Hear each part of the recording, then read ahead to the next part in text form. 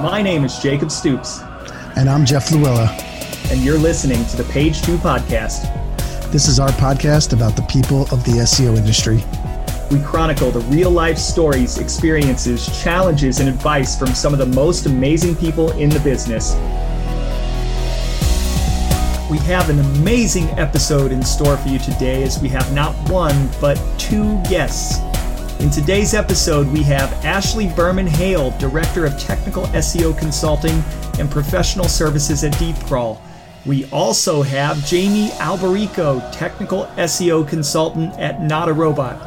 As you'll find out, we had such a free-flowing conversation that we ditched the traditional format and we covered a ton of topics, including Ashley and Jamie's backgrounds and career progressions into SEO, their amazing friendship, why they love technical SEO so much, what it's like to deal with both imposter syndrome and self-doubt, public speaking, writing, the conference circuit, and so much more.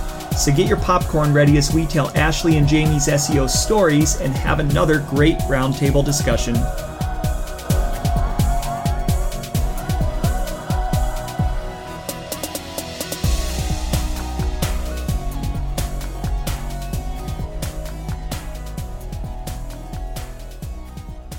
All right. Hey, everybody. This is Jacob Stoops. We are back for another episode of the Page 2 podcast. And today we have a very special episode where we have not one, but two guests. And I will let you know who those guests are in a moment. But first, I've got to say hi to Jeff. Hello, everybody. New thing. Make sure we don't skip Jeff. And then guest number one is going to be Miss Jamie Alberico. Jamie, how's it going? I'm so sad to be that guy. First thing in the podcast. It's Alberico. Hi, I'm doing really well. I should have asked. Thank you I am very sorry. much. I gave you the Midwest pronunciation with the bad accent, so I am really sorry. It's okay. Oh, Fun fact, it means elf king. What? Elf Yes. King? Alberico means elf king. Jamie means usurper. So technically, I am the usurper elf king. Nice. You should be on, I was going to say Game of Thrones because of usurper, but elf is more Lord of the Rings. So. Or D&D. Do it all. Or there you go. That's probably a better reference. But I actually don't play D&D. So the other person speaking, surprise, is Miss Ashley Berman Hale. How's it going, Ashley? Good. I couldn't keep my mouth shut until you introduced me. Did I pronounce your name right? No. Yes, you did. Yeah. Thank you very much. Yeah, there's nothing like face palming the intros and messing up somebody's name immediately. So, I wish I could say it was the first time I've done that, but it's not. You'd think I'd learn. Cool. So thank you, everybody, for being here. I know in Jamie's case, she's kind of out on the West Coast, so it's a very early morning, so extra special that she has decided to join. I did want to make a few remarks and tell a quick story before we kind of dive in. The one thing is I wanted to pay a bit of tribute. My wife's grandpa, we just came from his funeral this weekend. And today actually would be his 100th birthday. So he decided to not wait. We had planned a surprise birthday party for him on this past Saturday. And we had hired an old 1950s style crooner. We had, because he's Italian, we had, and he's Catholic, I believe something sent from the actual Pope in Rome. We had the governor of Kentucky, the president of the Cincinnati Reds, all kinds of people provided some really special things for him to honor his 100th birthday. Unfortunately, about 3 weeks ago, he passed away and he pulled one over on us. So instead of going to a surprise 100th birthday party, we went to his funeral this weekend, but today would have been his actual 100th birthday. So what I can only hope is that his wife preceded him by about 5 years, is that she called him up to spend his 100th birthday with her. So Hank Picciano, if you can somehow hear me, we love you and we miss you already. So now that I'm a little sad, sorry, it's still a little raw, so trying to hold it back here, but wanted to tell the story of how we were able to book both Jamie and Ashley at the same time. And I hope that it didn't come across super creepy, but basically when we were thinking about season 2, and we were trying to figure out, okay, here's everybody that we've already talked to, and here are the people, and it's a large group of people. You guys are extra special, obviously, but it's a large group of people because there are just so many fantastic SEOs in the space, and honestly, we're going to try to interview every single one of them because there are so many, but it could take years. Which is a good thing since we have a podcast. But basically, when we had thought about who we want on, Ashley and Jamie were kind of close to the top of the list. And so we had started reaching out to people, and especially in cases where you don't directly know each other, but you are kind of tangentially connected, as we were in a few cases. You just kind of go through the different channels, the email, you use whatever's available to you. So Jeff was connected to Ashley through a text Slack channel. I was connected to Jamie through Twitter. And then we had found somehow emails. I think we pulled them from Jamie. I think I pulled your email from your website. I think it's not a robot, which I want to ask about that. And then we found Ashley's email. I don't know. But anyway, so we're reaching out and we're in the process, and it's occurring on the same day.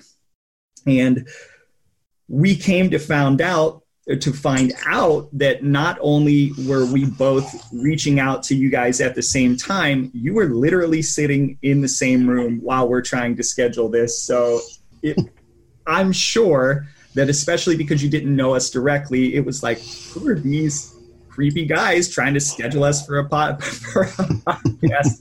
Hey, Ashley, these guys want to schedule a murder? What are you doing? Right, yes. Let's team up. We're safer in numbers. They're very persistent. Very persistent. But you guys I think Ashley... Oh, go ahead. Ashley had just ordered some birthday brunch for me, and we were at my kitchen table enjoying Eggs Benedict and something delicious from a local bit around here. And yeah, we both got the same message, like, hey, you just get an invitation for page 2. Yep. Funny. Well, luckily it all worked out. You guys are good sports, and we appreciate you all coming on. So, as everybody who listens to this podcast knows, the hallmark is origin stories, backgrounds, and what it's like to be an SEO. And since we have 2 guests on this podcast, we're going to be doing 2 interviews. And depending on timing, we'll probably skip the news. Maybe we were going to maybe talk about Tech SEO Boost, but I think we can skip that for now. But we're going to be doing 2 background story interviews, and then later on a deep dive into just general technical SEO. So who wants to go first? Who would like to step up to the plate? Not it. Oh, you hussy. All right, Jamie, since it's 6 in the morning or 7 in the morning there, and you're fresh on your game. Yeah, I was bitten by a radioactive search engine, killed my Uncle Ben, and now I'm here. Now you're here, Miss Petra Parker. Oh. What was I here for? I got frustrated with other jobs, and I like to tinker. All right. I mean, we can tell the long story if you want actual details. Is that what this podcast is about? That's exactly. I was going to say, well, podcast is over. Let's go home. A couple of witty one-liners were like, Ryan Reynolds going to go cash the check. Yep. I think that was Jamie's really good job of lobbing it back to me because that was unfair for me to call not it. So I will get started. Go for it. Have at it. I have a degree in art history, which is fantastically useless in the traditional sense. But but I love it. Critical thinking is something that is a little bit tough to teach if you don't have it. So thank you, college, for giving me that. And the first non-waitress job I took, or non-dishwashing in a bar, or non-making coffee, was a sit-down job at a small startup where I had to answer emails for people who were too busy to answer their own emails and pretend to do that. So that was how I got started, made friends with the CFO, did some audits because I'm picky as hell, and knew that there was money missing, saved him a bunch of money. They got bought out by Overstock, and so we got tossed in. I got brought down to the exec office there to help out and had someone say, here's a giant fucking spreadsheet. This is pay-per-click. Can you figure it out? And that was tough. And I said, I don't really like this. And they're like, cool, how about XML sitemaps? Have you heard of those? So the way that I got started is just trying to figure out how to do that for a big site with lots of inventory. I went and asked questions in a forum. I believe so strongly in sharing public information and helping each other. So while I was asking and waiting for an answer, I decided to answer some other questions and got stuck here. Thank God there's ultimate nerd forum environments for me to learn in and for me to be moderately accepted by. And then I kind of hopped around a bit and found myself very comfortably nestled in the technical SEO spot for a software company. Whew. High five. Self high five. I'm still a really good, well, no, I'm not. I'm still a really good dishwasher and a moderately okay waitress. So I've got backup plans. How many pints can you carry at once now? Like 7. My arms got so much beefier after carrying around children. So, you know. Crushing it. Fallback plan is ready. Yeah, during the dot-com bust, I went to bartending school because I figured the internet was going to go away. And I was like, one thing people like to do when times are bad is drink. So let's go to... I believe it. My family owned a bar in like the driest state in the country. So my family were bar owners in Utah and actually owned a brewery in Montana. And they always did okay because whenever there is, a loss of money or religious oppression, beer helps. Yeah. And Ashley makes really good homemade Kahlua. And it's almost Christmas, Ashley. And I know. Kahlua. I will bring you a batch. I'm making a local New York batch, but then I'll be back to Colorado. Nice. Yeah, I have 3 gallons of limoncello going on back here for I see them. He's not lying. People on air, he's not. Dang. All right. Jeff, you got plans later? I'm going to hang out with you. All right. Let's do it. I got tons of stuff here. I got a whole wall of whiskeys over here, too. Oh, my God. Why are we not doing this from Jeff's garage? Come on. All right, Jamie, I deferred you long enough. Now you have to tell us your magical story. I did the coffee kick in.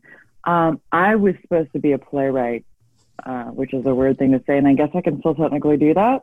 But that's what my degree is in. That was where my passion was. I'm like, I'm going to write plays and comic books. And then the recession of 2008 hit, and call times were longer than normal. And I'm trying to contact my student loan folk and find some way to pay them and eat. I was waiting tables at a sushi bar. Wasn't really a glamorous bit. Got into basically any job that would get me away from cutting my fingers and carrying smelling like wasabi and fish at the end of the day.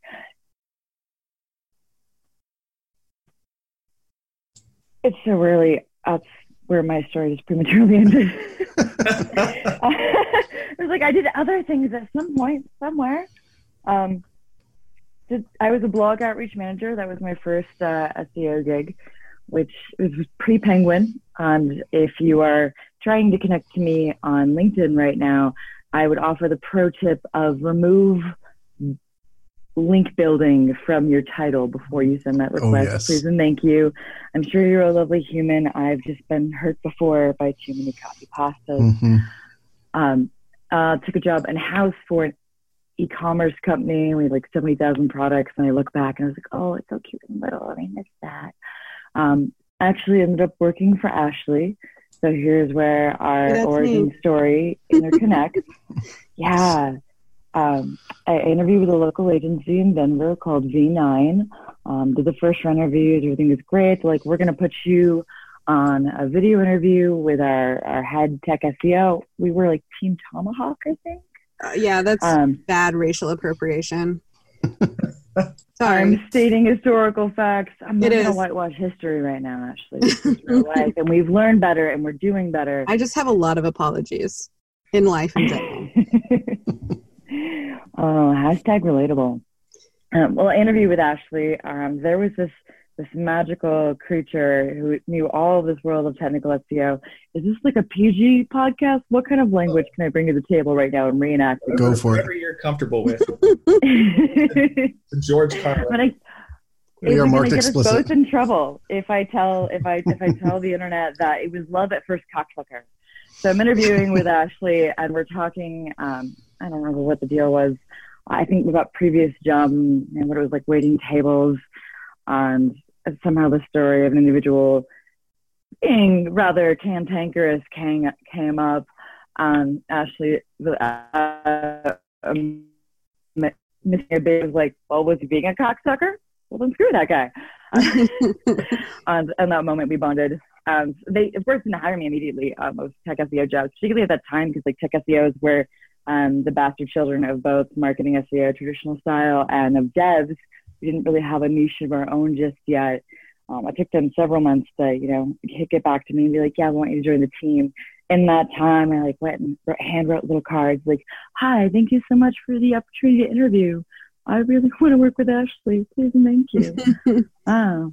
And I will do anything once somebody flatters me, and we had great chemistry. So it was awesome because it was really important to me to always do some peer collaboration with technical SEO in particular, just like you do peer reviews when you're coding. Mm-hmm. And it's really important to me to reach back and bring more women along with me. So I wasn't far ahead, and I'm certainly am a decent click behind Jamie now because she's hit a really fast trajectory. But the fact that I can bring more women onto a technical team was really fucking awesome. It was 100% technical women on that team. Yeah. Yep. There were two of us. So math check. You had it too, y'all. It's awesome.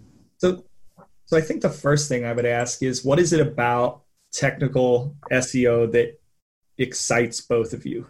Like, why? Because there's all kinds of different types of SEO, like depending on like different it's like you almost get to pick and choose what kind of SEO you like to do. And I feel like you kind of have to be able to dabble in a little bit of everything, but I feel like over the course of time, people develop their specialty based on, what they enjoy most. So what is it about technical SEO specifically that you guys enjoy? I like thinking about the evolution of it. I always think of the adage that, back in the day, everyone was their town doctor and your gynecologist was also your dentist. Let that sink in for a second. And then, we started getting better and getting specialists. So I think we're in a really cool time of SEO where there are these deep specialists.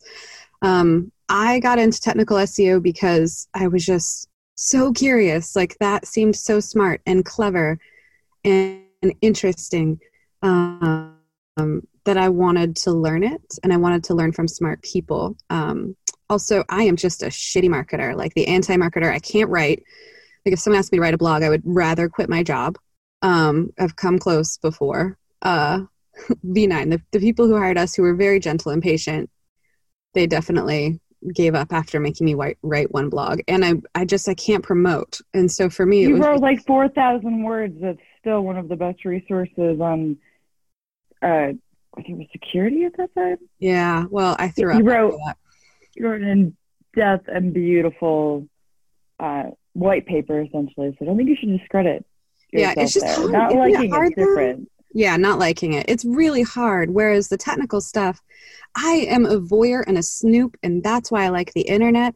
And I snoop on people in my free time, and I snoop on your site during work time. And that's why I love it. I like to go find problems and tinker and figure out what somebody busted and how we can make it better. What about you, Jane? Oh, I fell in love with technical SEO out of necessity. I was hired for that in-house gig as a marketing SEO, went to work on the blog and all that. But in my domain was, monitoring our keywords, and we were, I think, the second or third largest e-commerce site for restaurant equipment. Suddenly, all of my rankings just fell out. They all just dropped, bottom dropped out of them, and couldn't figure out what's going on. And that led down basically like 11-day binge Like some people go to Vegas and they go on a binge. I went on like an 11-day binge of like trying to figure out what happened to this poor website. And at the end of it, it was, a homebrew CMS. The result was we had to break the site's spine and kind of start from scratch. I had to go through and learn about how to map all of this duplicate content together, how to figure out when things were no longer useful. That's my son yelling at us right now, by the way. Hi, Tank Boy. Say hello to the internet. By the way, I'm super impressed that you managed to keep talking without breaking stride as you let your cat in and open your curtains. That was pretty awesome. Sorry, internet. Tank's precedent on all matters here. I fell in love with technical SEO after getting that chance to save what was a dying site. We had to go through to make a series of very dramatic changes. I ended up rebuilding that homegrown CMS and creating something really great out of it. Yeah, I think it comes down to that's how a lot of people get here. And that's one reason I love like the origin stories, because we all get here in different ways. And whether you're coming from a technical background or not, one thing we have all in common is that curiosity to dive deep and spend 11 days it's funny. I used to do web development, and most of my friends were on at like after midnight. And once in a while, I'm not online as much that late at night, but when I am, it's still the same people, same developer guys, like, cause it's like some reason my brain starts tweaking and start doing well at like 11 o'clock. Yeah. So, there's that weird golden hour of technical logical brain that just kicks in, and it's always later in the evening. So it's fun. And I've spent many, many, many hours just like going down a rabbit hole and no one ever knowing. Like at the end of the day, my wife will be like, what were you doing till 4 a.m? And I'm just like, I don't know. I was trying to get some code to work, and sometimes it's just you missed a period somewhere and now it's 2 a.m. and you're just like, where is it? Where's that fancy quotation? So, and then having that like coming into the SEO side of things, it really kind of, it's interesting. It's one thing I have trouble with new guys coming into SEO. It's like, oh, I want to learn technical SEO. And I'm like, are you willing to stay up for 10 days and try to figure out something that just drives you crazy? You can't go to sleep until you figure it out. And you can't teach that, of course. And it's one of those where we're trying to figure out how do I get that into a lot of my team? How do I get that curiosity into them? And how do I get that feral ambition? In the interview process, you just give them 2 pieces of string and a paperclip, go kidnap a CEO. If they can do it, that's your new tech SEO. Nice. I never thought about that one. MacGyver style. Yeah. I mean, I was figuring out how to make apps on Google Sheets back before they had the actual app add-ins, and that was a game changer for me. Like, oh, I can go ahead and make all these API calls, and now I can begin to reuse this work. And each time I do, I just swap out this particular piece of the configuration, and that let me scale up. So I think a good piece of learning to be a technical SEO is after you've gone through and burnt yourself out on an insane rabbit hole that showed you some great things, is okay, how do I reuse that information? Yeah. If you're okay failing 9 out of 10 times tinkering around, then technical SEO is right for you. Do you want to fail like a flying space monkey in a plume of fireworks? And we have a career for you. One thing I am finding interesting is I think 3 out of 4 of us have a background in the arts. So I come from a graphic design background. We've got an art history background, and then kind of a playwriting background. And it's like, that's not very technical stuff. I'm sure there is some technicality to it, but it's not like code. And as my in-laws say, Jake works on computers, and really don't. Chekhov's gun applies to code and to playwriting. If you're going to introduce the gun in Act 1, I better fire in 3. I just wonder where not even necessarily the technical SEO, the SEO part of it, but with that kind of a background amongst all of us, where do we feel like the need and the passion? Because I'm very passionate about a technical SEO as well. Although I don't like to be bucketed as a technical SEO. I like to be bucketed as just more of a general, like, jack of all trades. But there is a certain passion for getting in and getting my hands dirty and, with a website. And coming from a graphic design background, I just wonder, like, sometimes, where did that come from? I can't even put my finger on it, because graphic design is more art, whereas I feel like technical and coding and building websites is a little bit more science. So I don't know, maybe I feel like I guess I needed some balance in the second half of my life. I mean, I have pretty strong feelings about that after being chastised for mocking my degree. Listen, my dad looked at me and rolled his eyes and he said, "Good luck paying for college on your own." But art history is one of those degrees where people are like, "What the hell are you going to do with that?" So I will tell you that the greatest thing I learned from my degree is to spend time looking and critical thinking, because what you can do is you can uncover individual parts of a painting or learn about someone's life or what was going on in the culture, what was going on in the economy, what diseases were being spread based on the iconography. And when you look at someone's site, you're essentially stripping back layers of where are they getting their imagery, what's the content, what's the history of the site, and how many hands have it gone through. And then you pull back further to see what the bones are and where the skeletons are hidden, the bad ones, the broken bones. I don't know where I'm going with this, y'all. But someone redesigned it, and it was like that fresco about the well-intended woman repainted. Oh yeah, the nun that repainted Jesus. We have done many of the fake Jesus sites in our life. But it does feel like there's a really good intersection of, I think, fine arts and humanities help teach people to be open about humans and to look critically at what they create. And so while I have a laughable degree to some people, and I'll be the first to make a joke, I really don't think I could do what I do today without having spent the time and learning how to unravel a story from that degree.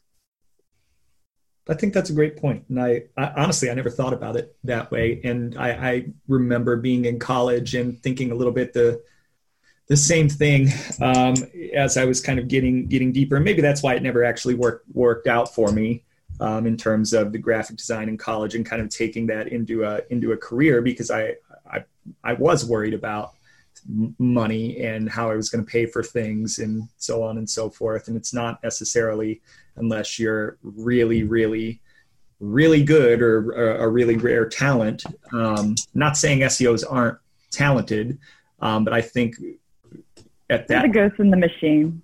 Right. Well, we're doing our jobs great. You don't even know we exist. Well, exactly. And I think, like, the timing for me was just right, because this is like mid 2000s. And as I was flaming out of college, SEO was a great opportunity that not a lot of people could do at that point in time. And I was like, well, there's my differentiator. There's what can make me unique. And I feel like a lot of people ended up like that in terms of looking for something else and not necessarily knowing what it was and not being able to put your finger on it. But before you know it, you've got a job in SEO at that time not a lot of people knew how to do, which made it incredibly valuable. It was pretty cool. That's kind of my minor jobs. was philosophy. And I find that my analytic philosophy is it's if-else statements. Bertrand Russell, who I absolutely deplored when I had to do my midterm on the meaning of the word "the," completely terrible back in college. Now deeply, deeply value that, because it's code. It's just a different way of looking at it. Yeah. So one thing I detected, and Ashley, I'm calling you to the carpet again. And the reason I'm calling you to the carpet, not necessarily calling you to the carpet in a negative way, we do talk a lot about self-doubt and imposter syndrome and how powerful that can be. And based on kind of what you had said about the writing and not necessarily feeling like you're a good writer. And I feel like I've read your stuff for quite a while. So like, I think you're doing something right. Like, do you ever feel a sense of imposter syndrome and like self-doubt? And I don't know. I always like to dive into that aspect of it. Do you, Ashley? Do I every single waking minute? No, I think that, it's a pendulum. I think that in general, I feel like I am utter bullshit at most things. But the one thing that makes me feel good about myself and about the work that I'm doing is when I can help somebody else, whether it's to solve a problem or to get a better job. I end up being this random career counselor and helping people get good jobs, which I actually, I love doing. But I really struggle with my knowledge, and I had to come to terms with, I'm never going to be the smartest person in the room, but if you're the kind of person that surround yourself with smarter people, you're in a pretty good spot. And I may not be the most clever, but I do like to learn, and I have an appetite to learn and to try to understand. So imposter syndrome is really, really, really, really real. And I suffer it in other areas of my life, including being a parent and playing a sport. But if you can find one thing about yourself that you can put work toward, that you can feel good about, I've found that it allows me to sort of keep going. And when I can't, I call Jamie, and she usually tells me to buck up, that I am an important person with, capital T thoughts, and I deserve to be here and I can help people. So, but it is something I struggle with, and it's not even this passive struggling. I can't even tell you. I have OCD, but obsessive thought patterns. And one that's been in my head for about 17 years is waking up and just wanting to scream into the void and yell, what the fuck am I even doing? What is this? And you can probably go back through my Twitter and see how many times I've actually tweeted that out as what am I even doing? Help. So yeah, I don't recommend it, but if anyone wants to talk about the old capital I syndrome, I'm here. I understand. And the reason I ask was, and I hope it didn't come across as rude. I suffer from it as well. It's it can be crushing sometimes. And for me, part of digging myself out of it was this podcast, going and feeling hey, I am good enough to go and talk to all of these really smart people. And I do know enough to be able to hold my ground with some of the best folks in the industry. And there's just, and it's not just here, it permeates a lot of different parts of my life. And it is a daily struggle. And I know it has been, other than SEO in general, probably the most frequently reoccurring subject across every episode of the podcast. So in the industry, for whatever reason, you've got a bunch of people suffering from imposter syndrome. And I find it quite amazing because of how many smart people there are, that people that are incredibly talented don't seem to believe in their self. And I just keep asking why is that? And I think one of the best things that can come out of this podcast is to let people know, you're not alone. Some of the best people in the industry have self-doubt literally all the time. Yeah. All the time. So, and I think our industry is made for it, though. Yeah. It really is. We are folks who are R&Ding everything we do. Yeah. There's very much the chance you've been down this rabbit hole for so long, you come back up, you're like, do I smell burnt toast? You're no longer sure if you've gone full broken Roomba or if you've figured out something incredibly valuable. Yeah. Yeah. And I feel like there are times, especially if you work on the agency side, I haven't necessarily experienced this quite as much in-house, but there's a lot of pressure, and you can be the best SEO, but if you're put in a situation where there's just no opportunity to succeed, it doesn't really matter how good of an SEO you are. For example, if a client doesn't implement your recommendations and then nothing happens, right? So I think even the best SEOs go through a lot of failure and hopefully a lot of success as well, right? Or we wouldn't have jobs. But I think there's a fair balance of failure with our clients, as well as success. And sometimes it's in our hands and a lot of times it's not. And I think for me, there are times when that part of it's crushing, okay, what can I say to make them think differently, or to make them realize that, hey, this is actually, we're doing well, even if the results don't quite look like it yet, stuff like that. So there's a lot of pressure. Well, sorry, is it okay if I hop back in here? Because, yeah. Well, and you're dealing with such smart people, right? I might think I'm clever, and then I take 2 days off to roller skate and drink myself into oblivion and come back and the entire industry has changed. So it's very easy to feel like you are slipping. Yeah. But I really, really love this new trend that our industry has of kind of coming together to support each other, because I have a pretty big gap in my SEO career as far as paid jobs, and it was because of the toxic environment and the culture that we were in. It just didn't feel good. It felt kind of gross, like there were some shitty things happening. But now I love that people are talking more to each other. If you don't know Mary Davies in the industry, she has created groups that help people and give them a safe place to talk about their personal struggles that I find really incredible. And for me personally, I'm trying to be very brave, capital B brave, about talking about my mental illness and my doubts and the bad days that I have.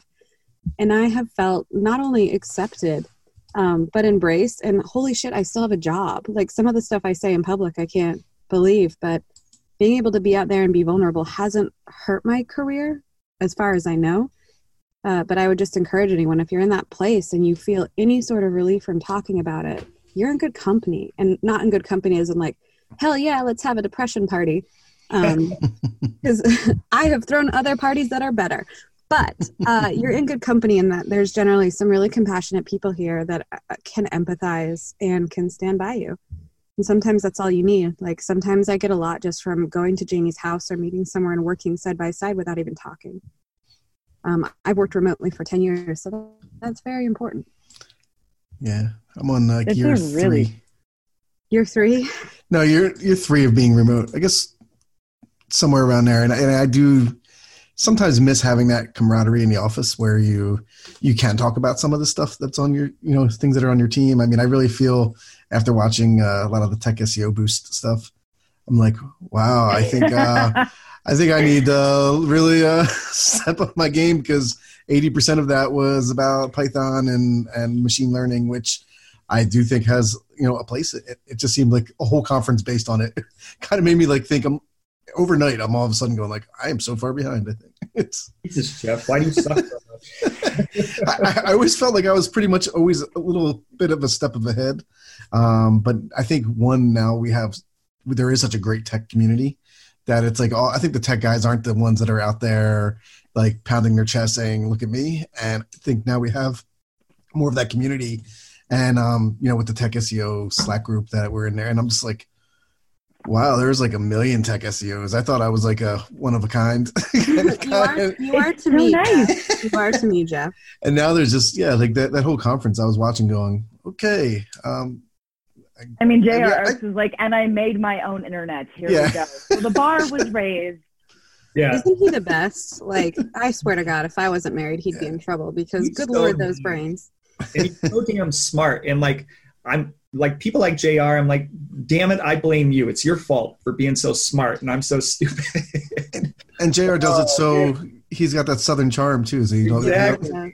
Well, here's the thing, you're not stupid though, and I think we need to work on busting that myth. That was me being facetious. But I'll share my story here about feeling stupid and Ashley really being there for me, if you guys would like. So we went to Google I.O. together, my first I.O., I think it was 2016, maybe, yeah. We went to it, and if you've ever been to I.O., you can go to just panel after panel after panel with the most amazing experts in their field who know so much and are bringing so much to move the community forward. To celebrate, I spent they have a concert every year, and I spent the concert in bathroom stall 27, hyperventilating and having an absolute panic attack on why I was there, on how I had taken a spot from someone who could have been here and used this information and actually done something with it. It was a terrible, terrible sensation. But at the end of it, I learned to offer myself grace. And in those moments where I am clearly the dumbest kid in the room, that's okay, because I'm still in that room and I'm willing to ask those questions that seem so 101. And I feel like I'm willing to learn from people who are a lot smarter than me. So Ashley prides herself on curating that selection of really beautiful and brilliant people. being around her. I've learned to get there myself. Learned that it's okay to feel like I have no idea what I'm doing. Like, that's officially now my happy place, is an absence of gravity, just picking a point in the horizon to run with. Yeah, I consider it a special talent to be surrounded by people that are smarter than you, and that instead of feeling self-conscious, if you can find comfort there and excitement there, then you are good. I'm gonna do. It's like roller derby for the ego. Yeah. I'm also the worst roller derby player, but if you can find comfort in getting your actual ass kicked, then it's for you. She's being humble here again because she just won Belle of the Brawl. It's awesome. Well, yeah, I won Derby prom queen, you guys. I'm so nice. Cute. How long have you been doing roller derby? 2.5 years, something like that. Not very long. It's the first sport I've ever played, and I am an overweight, working person who sits down for the last 36 years of my 36-year life. So it was a trip and a challenge, but hey, it's fun.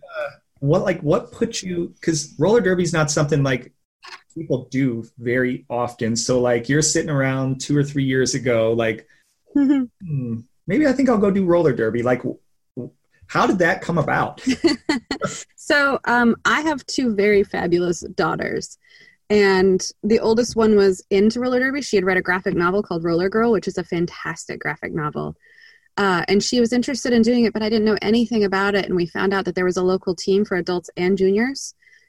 And she wasn't quite old enough. And so I told her that I would give it a shot and see how this whole roller derby thing worked. And I gave it a shot and definitely threw up like my first night there, but was like, dude, this gear is expensive. I have to do this 3 months. Otherwise, like, I've made a financial mistake, which makes me nervous. So I stuck on for 3 months and just kept going.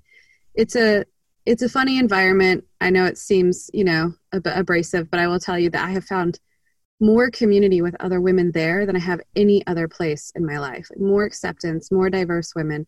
They will absolutely murder you on the track, but they're the first ones to pick you up off the floor. Constant compliments and encouragement. So maybe I'm there for the ego. I'm not the best roller skater, but it just feels really good to be around genuine people that want to see you succeed, but also are not going to go easy on you. And that are going to elbow you in the face. Sometimes.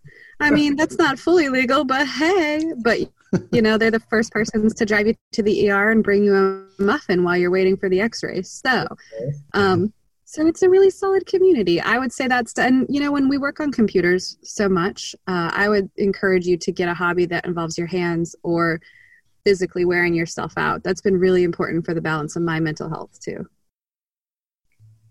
Anyway, join roller derby, come skate with me. FocoRollerDerby.com. All right, just kidding. Are there, now forgive me for my lack of roller derby knowledge, are there men's roller derby circuits? There are, indeed. Wow. Yeah, there are. MRDA, which is my favorite acronym, is the one in, it's the Men's Roller Derby Association. There's a great team in Denver where Jamie is, and there's some all over the country. Still pretty female dominated. It's a 4-woman by woman volunteer run sport, all nonprofit. So we have a pretty strong league, but in the men's roller derby, women are also welcome to join. So usually even on men's team, there'll be 1 or 2 women. But yeah, get out there, strap on your skates. I had no idea. I'll help you come up with a punny derby name. I got you. Wow. No, I'm going to be taking my daughter she's found a new love for roller skating. Yay. And she's only 9 now, but I told her I was going to take her to roller derby and she's super excited. But then the league that's around here went on break, but they come back the end of January. So I'm like, all right. We're on break too, but Jeff, you should ping me offline because my 9-year-old was the one who got me into it. So. That's awesome. Well, hopefully she doesn't get me into it, but. We can always use officials, but it's hard to roller skate and not smile. So everyone should strap some skates on. Agreed. No, we're fun. We go out there. Every kid in my house has a sport, and my one daughter, we finally found, she's an artist. She's the artist of the family, but we found her sport, which is roller skating. So isn't that crazy how it works out? So Jacob and Jeff, if you're okay with this, since we talked earlier a little bit about imposter syndrome, I'm gonna stay off topic real quick and want to put a last thought out there on that item. It's just that we've had a lot of suicides in our industry the past few years. There's been, I think, I know there's been too many. One is too many, but there's been too many.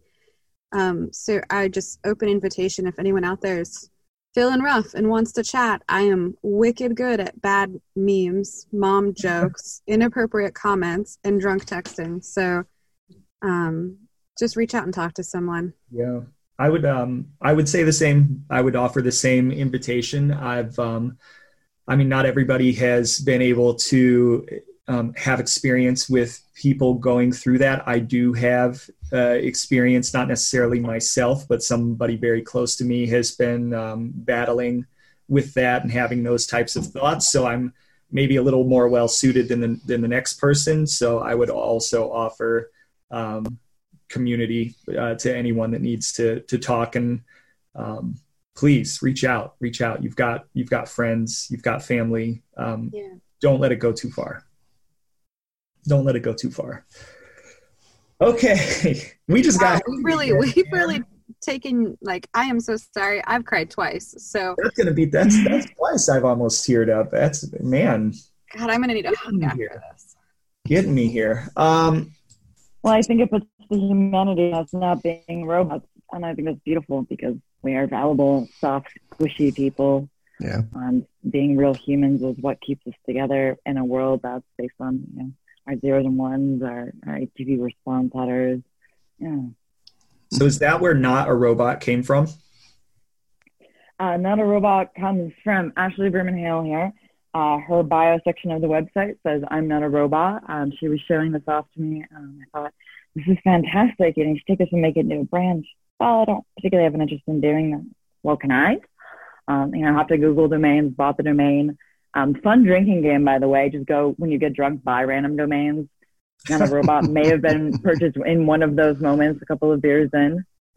It's a very effective way to help people understand, as a tech SEO, where I sit, all those captchas that you fill out. I'm not a robot, but I speak thought.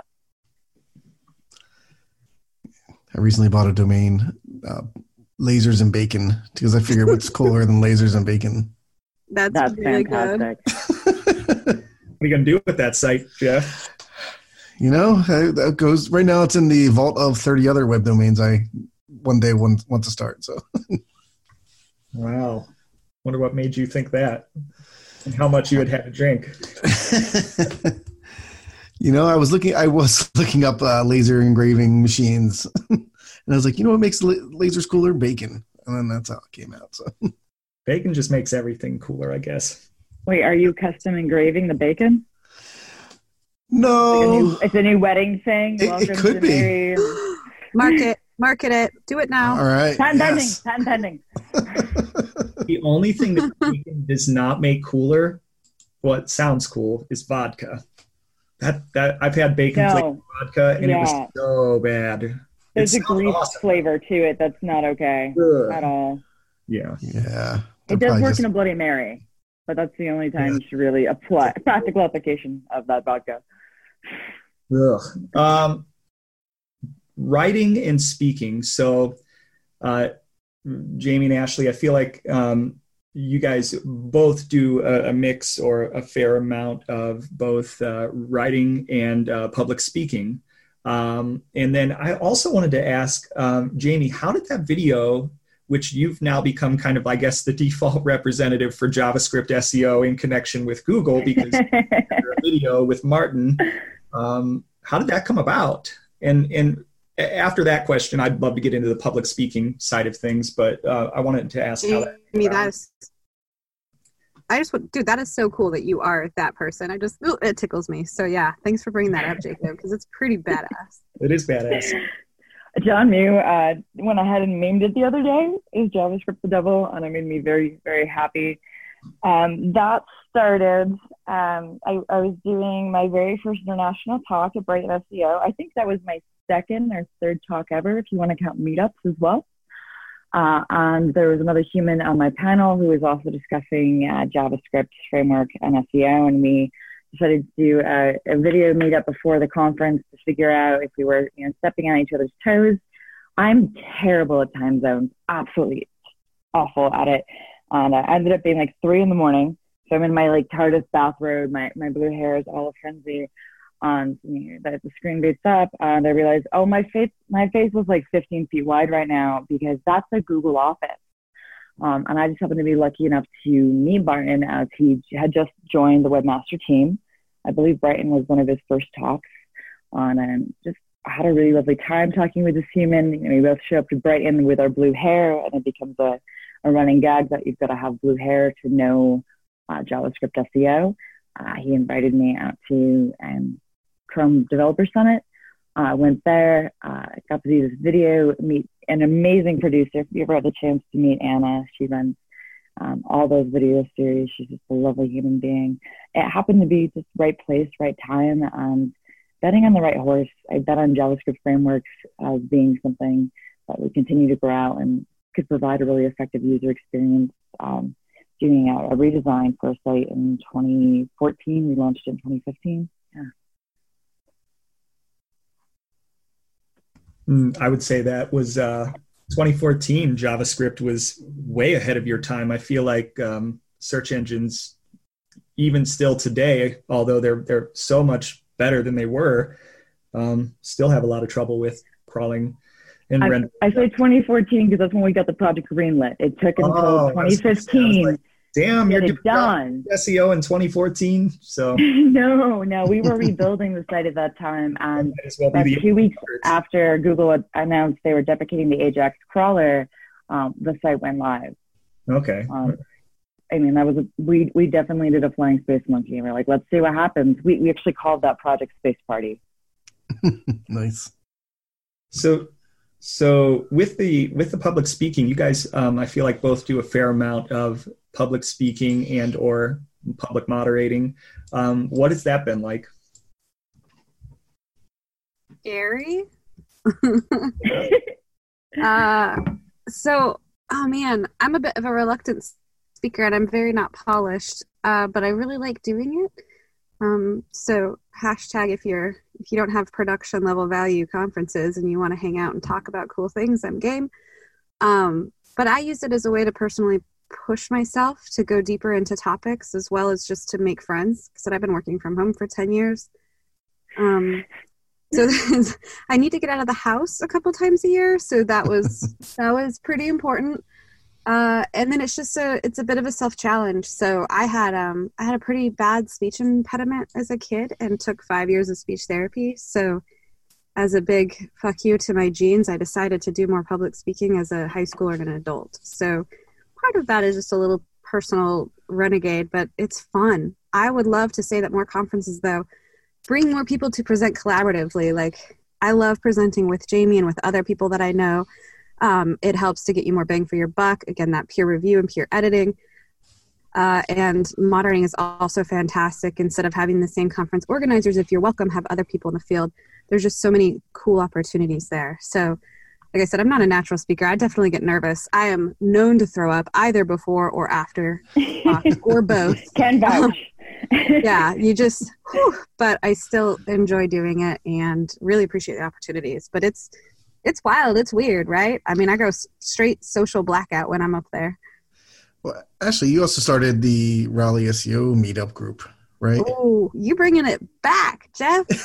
Well, I mean, to go from not being liking to speak to starting, the largest meetup group about SEO. That's kind of like, I'm jealous that I don't live in Raleigh sometimes. Oh man. I make it up there a couple times, during the conferences and things like that. But at the same time, the community there seems really awesome. And it seems like it's like a lot of helping each other grow. And that seems like an awesome community that's, where we have people like JR and Patrick and every time I go or see anyone there, I'm like, wow, you all live in Raleigh. Like, how did Raleigh become the hub? Amazing. Okay, so I will tell you that is one of my proudest moments. I guess I'm like a little bit of a mama by heart, even though I should not be left alone to raise any children. But it was when I had moved to North Carolina after my father and my brother had died and decided on a fresh start, moved to a place I never knew. And I just convinced my boss to let me use his office space to maybe try to get a few people together off hours to talk about this stuff. And luckily for me, I was like, do you want to own it? And he said, no, go ahead, which was pretty awesome. But the first local SEO, the first Raleigh SEO meetup was definitely in the single digits, and I made homemade pies to try and bribe people to show up. So it started out very, very small, but it was a really, really cool way to develop speaking skills for me, but also to try to influence the market a little bit. Like I told you, I took a big, long break from SEO because it was a little sticky. So back then I was on a little bit more of a rampage of kindness.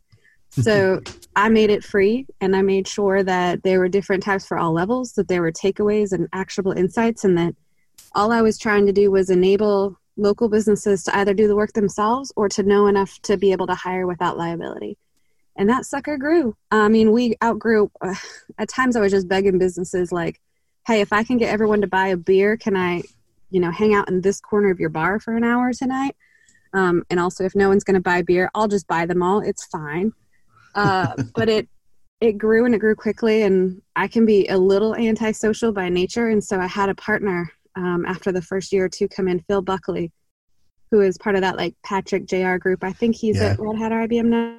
He's fantastic, but he is a social butterfly. So it was another situation where it couldn't have grown the way it did without partnering with somebody. So sharing is caring. And what a cool way to start off, my professional SEO career and kind of restart it after feeling like the industry was a little sad. But, I left it in good hands, and they have continued to do awesome things. And I actually got to go back last year to speak for the 10-year anniversary. How rad is that? It's like my baby's in the double digits. That's awesome. Rampage of kindness is the most on-brand thing I've ever heard describing you.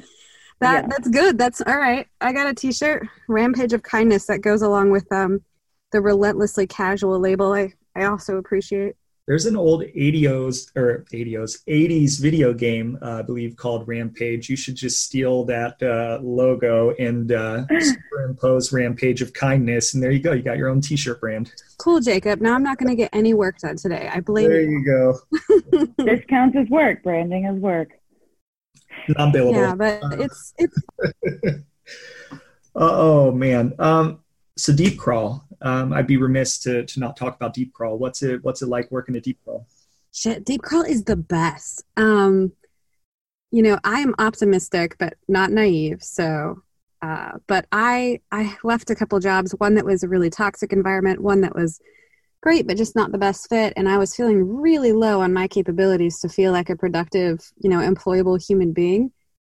And Deep Crawl grabbed me. And I will tell you, I have had so much joy working here with the people that I work with, the software, and just the flexibility to learn. So Deep Crawl is it's a software, it's a crawler, enterprise level. So it's a lot like Screaming Frog, who are amazing people that make a great product, but it's sort of on steroids. So you're able to grab historic data, crawl in the cloud, trend everything, and there's just a tons of ways to diff the data and filter right within the tool.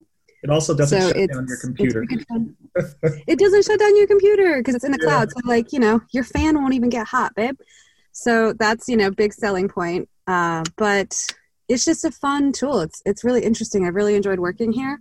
I would say if anyone hasn't tried it, just ping me. I would be happy to run a crawl from you and you can poke around. I'm obviously not a salesperson because I'm really into giving shit away for free. But, there's cool data. So if you ever want me to run a sample crawl, kick it over.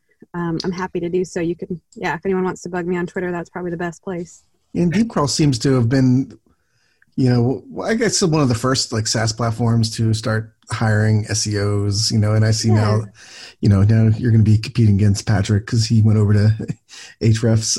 But in general, they're like, it seems Deep Crawl, like just the knowledge base has really grown, which is great. Like the articles and webinars are something I look forward to every time they get launched. Oh my gosh, what a smart team, right? So first of all, I could beat Patrick in an arm wrestle, so I'm not worried. But my team is really great. The marketing team does a lot of crazy cool stuff. So everyone knows like Sam and Rachel and Jen, and those are people who aren't traditional SEOs, and they are smarter than most people I know. Like they are awesome. My team, we're a professional services team.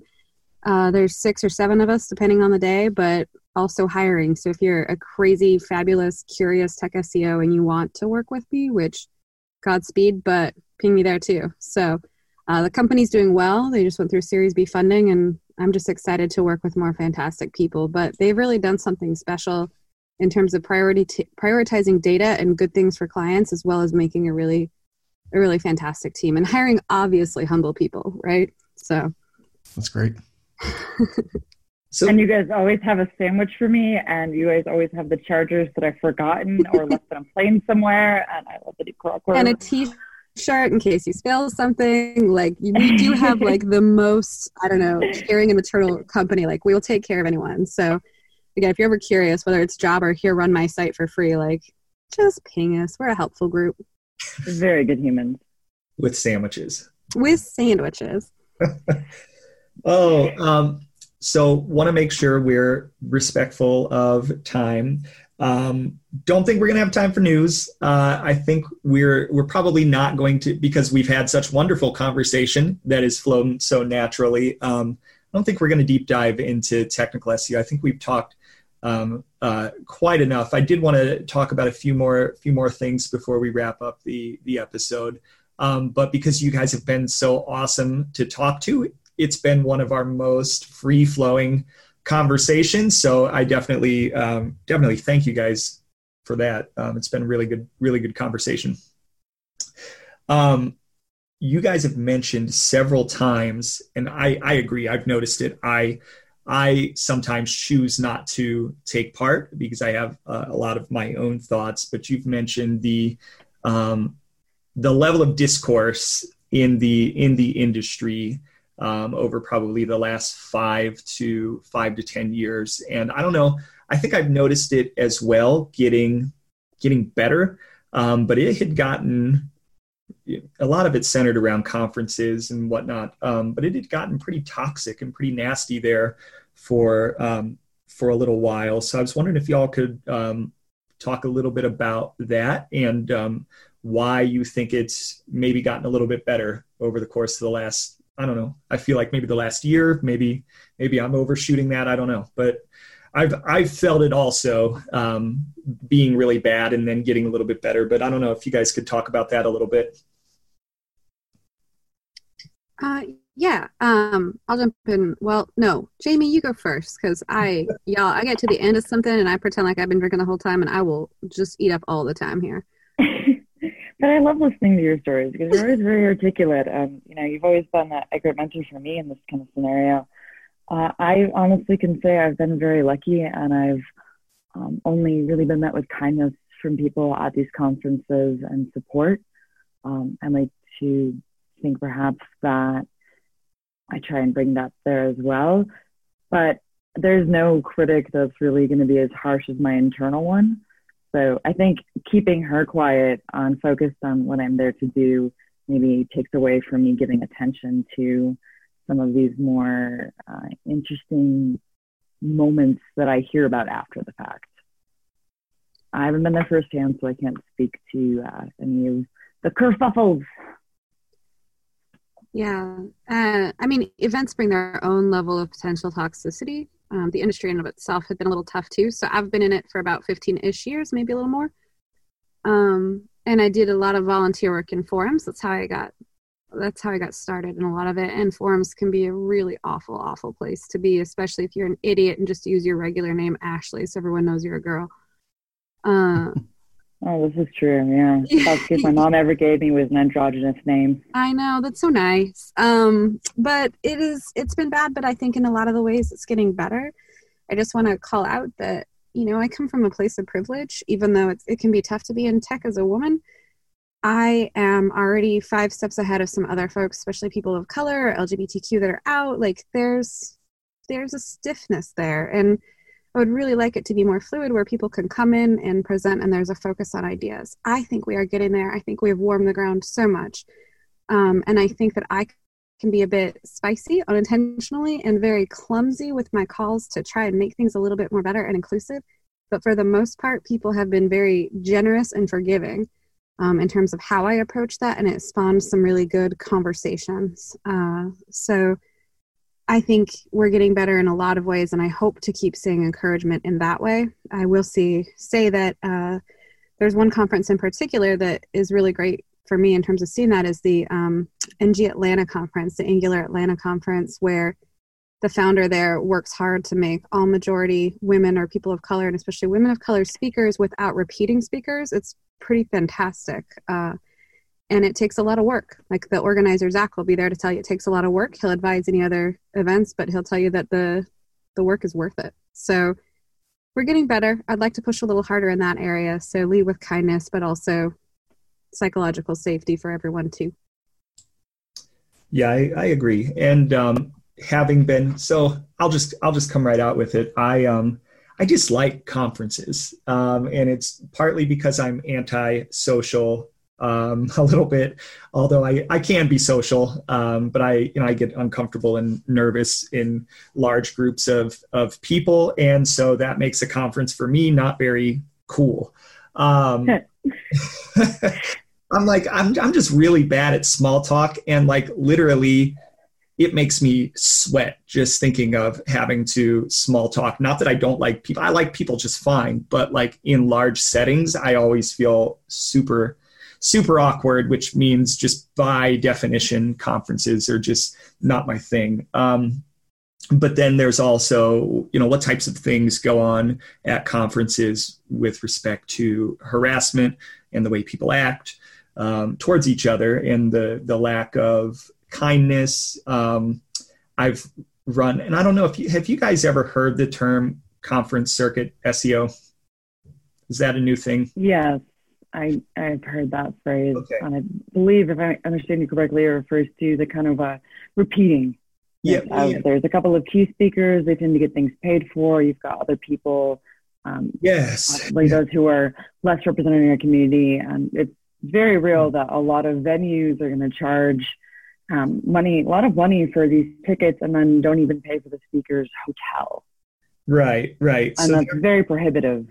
There are, and I'm definitely not trying to lump anybody into this, but this story for me is very, very specific to some people that I've worked with who were what I call, quote unquote, on the conference circuit, which means they went to and spoke at a lot of conferences and were looked up to by a lot of people as subject matter experts. But then when it came time for them to actually work with me together on certain accounts, I found that they fell very, very flat in terms of my expectation of their level of quality and what I actually got from them.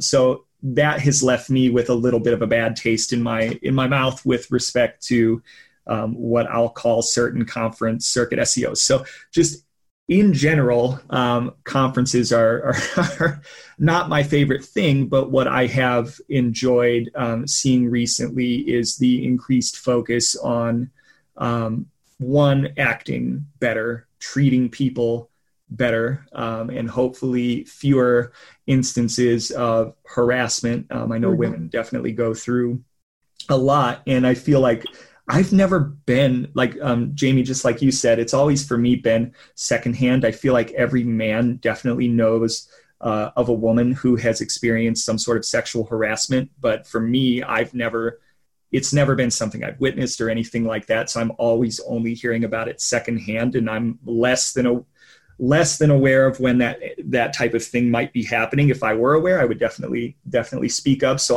I feel like sometimes in a bit of an awkward position of wanting to speak up and being supportive, but never being like Johnny on the spot for when an event happens or transpires. So a little bit of an awkward position. And I would say, so obviously that needs to get better. I don't know how much that is still going on, but I know it was pretty pervasive in the past and super unfortunate. The other thing that I'm really enjoying is the emphasis on speaker balance. I have a hard time when I see an SEO team at a company that is entirely, and I've experienced this a lot in the past, entirely male dominated. They're celebrating hiring the first female CEO on their team in 2019. Right, that's not funny. That's incredibly sad. Yeah, it's really sad. And I have a hard time with conferences where I look at the speaker lineup and I don't see a picture of somebody with color. I don't see a picture of somebody who's female, or you see it, but there's not nearly enough balance. So not something that I think is a good thing, and something that I think is trending in the right direction. I don't think it's entirely there. But I would like to see more conferences and more companies strive for that balance, and not balance for the sake of balance, but balance because you really believe that those people, and I'm definitely one of the privileged people, really bring value and a different perspective, not just hiring or booking because you need a certain ratio, right? So that's something that I'm hoping gets a little bit better. But again, as I've said before, because I'm kind of an outside observer, I don't choose to go to a lot of conferences. I'm more kind of, I feel like rooting from the sidelines and trying to push where I can in my areas of influence, which are few outside of my own house. So I would say two aspects of that one for me. First one, I totally understand you, the lack of comfort being around that many people. I've been asked how I seem so calm on stage, and my secret, ready guys? Years of practice with a panic disorder. Like, I have learned how to have a heart attack, feel like I'm in the middle of an existential crisis, and keep a calm face. So repurpose. If you've been through that, just think of it as reclaiming and repurposing all those years of practice. And secondly, there are now more groups out here who are advocating to get women together, to get representation together. If you are a women listener or you just want to support women in tech SEO, there is a Women in Tech SEO Slack channel. You can find them on Twitter and on Facebook. Join in that conversation. I know some really great conferences coming up that have reached out to them to try and help balance out our speakers, find people who are representing very skilled technologies to be on stage and present from their perspective. Yeah, and if you're a cis white guy, like, maybe instead of accepting the panel or accepting the speaking gig, why don't you recommend somebody else? Make it easier on the event organizers because they always say they can't, but I guarantee there's someone around you who may be a first-time or second-time speaker, but who has really incredible things to say. Because I think if you speak too much, often you're missing out on that constant learning that you need in order to stay on top of the industry. Or if you're never speaking, then you're missing out on an opportunity to fine-tune your craft. So it's great that some people have reached that pinnacle and they are trusted and loved and everyone likes to see them speak, but it means nothing if you don't turn around and pull more, two more people up. So I would say share the spotlight. And I don't have a huge network or much influence, but if anyone out there who hasn't spoken before wants to speak, if I could put you in contact with anyone or any conference, like, I'm happy to help. I said I don't have a ton of influence, but I'm willing to use it to just get more voices up there. We should all do that. Yeah, it's funny. I've been working on a little side project where I've downloaded the titles of every SEO speech for the last 2 years. And my goal was I was going to try to make like a SEO speech generator that just put out a topic. Cause that's one of the things when I think about doing any type of speaking, I'm like, what am I going to talk about that no one else is talking about? So I was like, hey, and I can want to play with AI and machine learning. I was like, maybe I can make a generator that just generates topics and here's your next speech.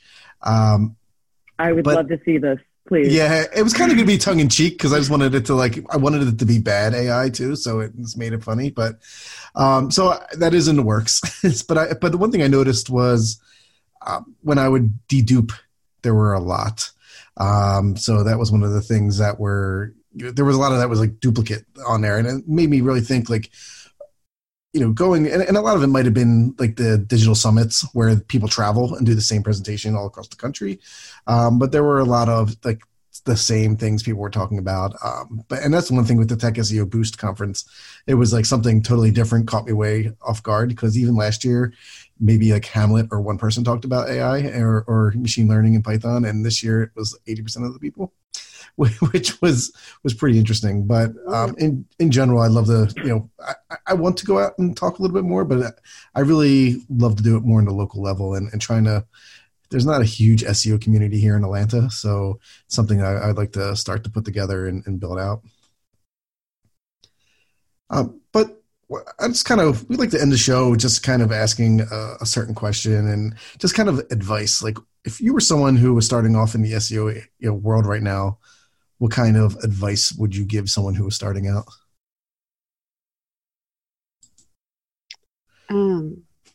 I'm I'm used to always jumping in first. Let's see here. So I'm cognizant of that. I'm sorry. I would just say stay curious and stay kind. That's it. That's just with a rampage of kindness. Yeah. Well, rampage the kindness. Yes, a rampage of kindness, please. And I have this. This is kind of gross, but I've been to professional coaching and stuff like that where they say, "Hey, create a tagline for yourself," and that sounds a little silly, but I have one, and I've been using it for over a decade, and it's really done me well. And my personal tagline is "Do good work." So that means a lot of different things to me, but part of that is just staying curious and being nice to people and figuring out where you can help rather than stand on the shoulders of others. So whatever you do good work. Awesome. What do you think, Jamie? I would say that there are no dumb questions. And when you're in a room where you only understand 20% of what's going on, that's okay. Take notes. Ask, raise a hand and go, what do you mean by this word? Particularly in technology, I've spent a lot of time working embedded with dev teams and large stacks. People use different words to mean the same thing. On half of our value of SEO is being able to map up those synonyms and translate between these teams. Because in the end, we all want to make good things. We all have this desire for those good things to be found. And this is how we get there, is by being willing to be humble and say, I don't understand what that means. Could you explain it? I keep learning, even when it hurts your head and you're crying in the bathroom stall. There's been so many times I've cried and I'm like, I don't understand. And then an hour later I'll be like, holy shit, I figured it out. Yeah. It's a process. And it suddenly feels worth it. You just were hitting the wall, and then suddenly it makes sense and it's beautiful. Yeah, tenacity is a good thing. I think tech SEOs walk that thin line between feral ambition.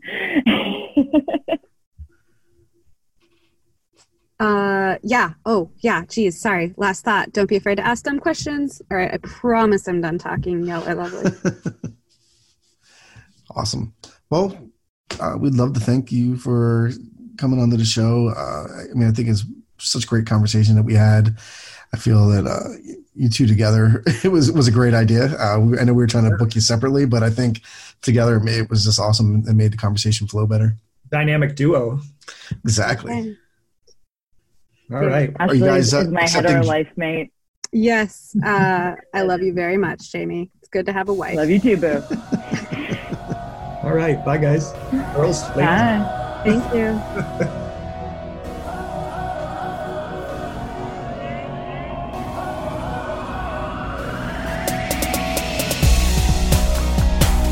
Thank you so much for listening to the Page 2 podcast. If you'd like to find out more about the show or listen to more episodes, visit us at page2podcast.fm. That's page, 2, podcast.fm. Our episodes are also available on a number of other platforms, including Apple Podcasts, Google Podcasts, Spotify, Breaker, Deezer, Overcast, Pocket Cast, Stitcher, TuneIn, and more. Additionally, you can also listen to our show on our new YouTube channel. If you'd like to become a sponsor or would like to be interviewed, get in touch with us at thepage2podcast@gmail.com. Until next time, happy optimizing.